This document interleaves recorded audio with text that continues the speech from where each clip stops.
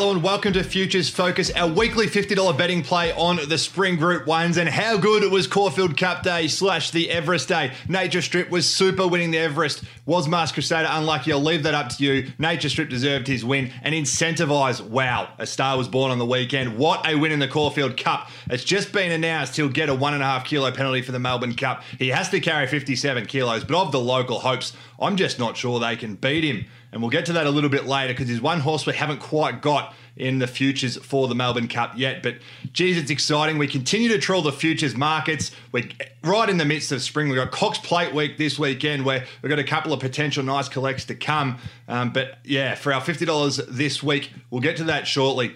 We've just been unlucky so far this spring. We haven't quite been able to get there. And I think our luck was shown by Godolphin mare Colette getting ideal conditions to suit. We backed her in the Caulfield Cup. Would have been perfect weather for her, the wet track at Caulfield. But unfortunately, she suffered a setback and went to the Tristarc instead, which she won easily and didn't even run in the Caulfield Cup. I think that just sums up where we're at the moment. So, look, Incentivise was brilliant. I don't think Colette would have won anyway. But as I said, I just think it sums up where we're at. Hopefully this week we get a change of fortune. We've got Zaaki and Very Elegant, both for decent collects in the Cox Plate. Fingers are crossed there. I must admit I am scared of Animo, who we'll touch on a little bit later as well. But I do think the older horses, Zaaki and Very Elegant, are still the two to beat.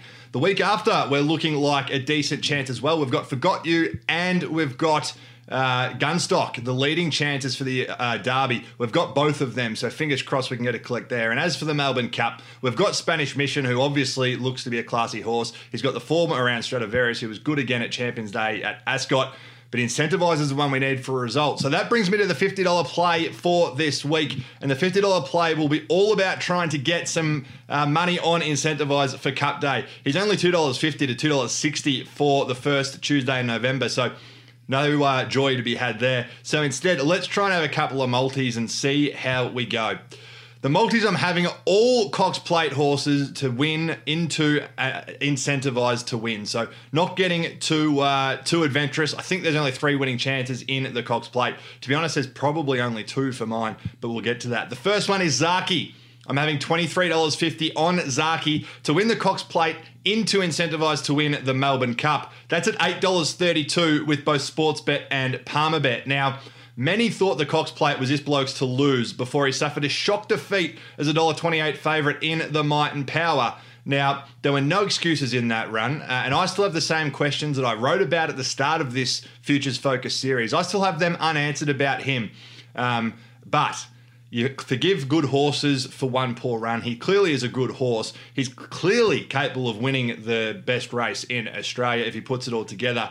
We've got a decent collect on him this week. So not only if he wins will we get a decent collect, but also it means we'll have Incentivise going for something as well. He can certainly win, and that's my first multi.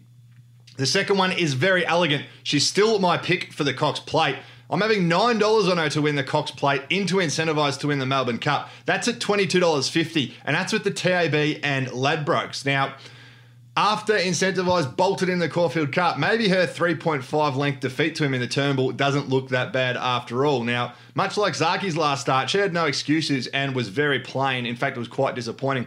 The difference for mine with her and Zaaki is she's got more runs on the board at this stage of her career than Zaaki does. We know she's better than that. We can forgive her for that flop.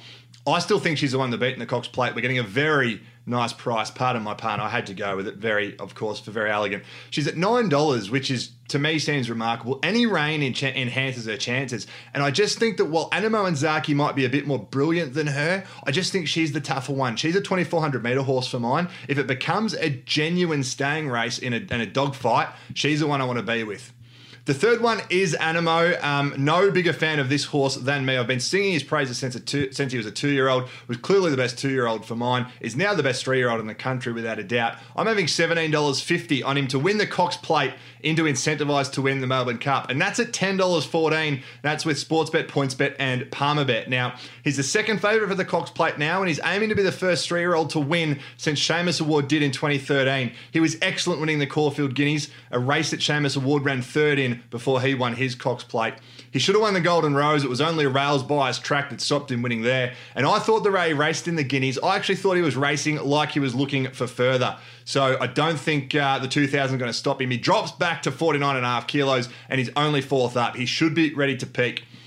As good as I think he is, I still think he's got it up against him to beat the older two that I just mentioned, both Zaaki and Very Elegant. I just think at this stage they're a little bit tougher and a little bit more seasoned. He's not going to surprise me though, and he's the one that I haven't got going for a collect. We said at the top we've got Very Elegant and Zaaki both for a collect. So if he does win, I don't want to be kicking myself twice in that not only I've missed a collect, but also have nothing going on to incentivize. So I'm having him and hoping that one of the three win the Cox Plate. Ideally, it's Very Elegant or Zaaki, but he will be a bit of coverage as well. Anyway, there you have it. That's Futures Focus for this week. We're right in the middle of spring. It's some great racing. The nation's getting right behind it. We saw the birth of a star on Saturday, and we've got the Weight for Age Championship of Australasia this Saturday to come. It's going to be an absolute cracker. So for all your previous tips, analysis, and more, head to punters.com.au.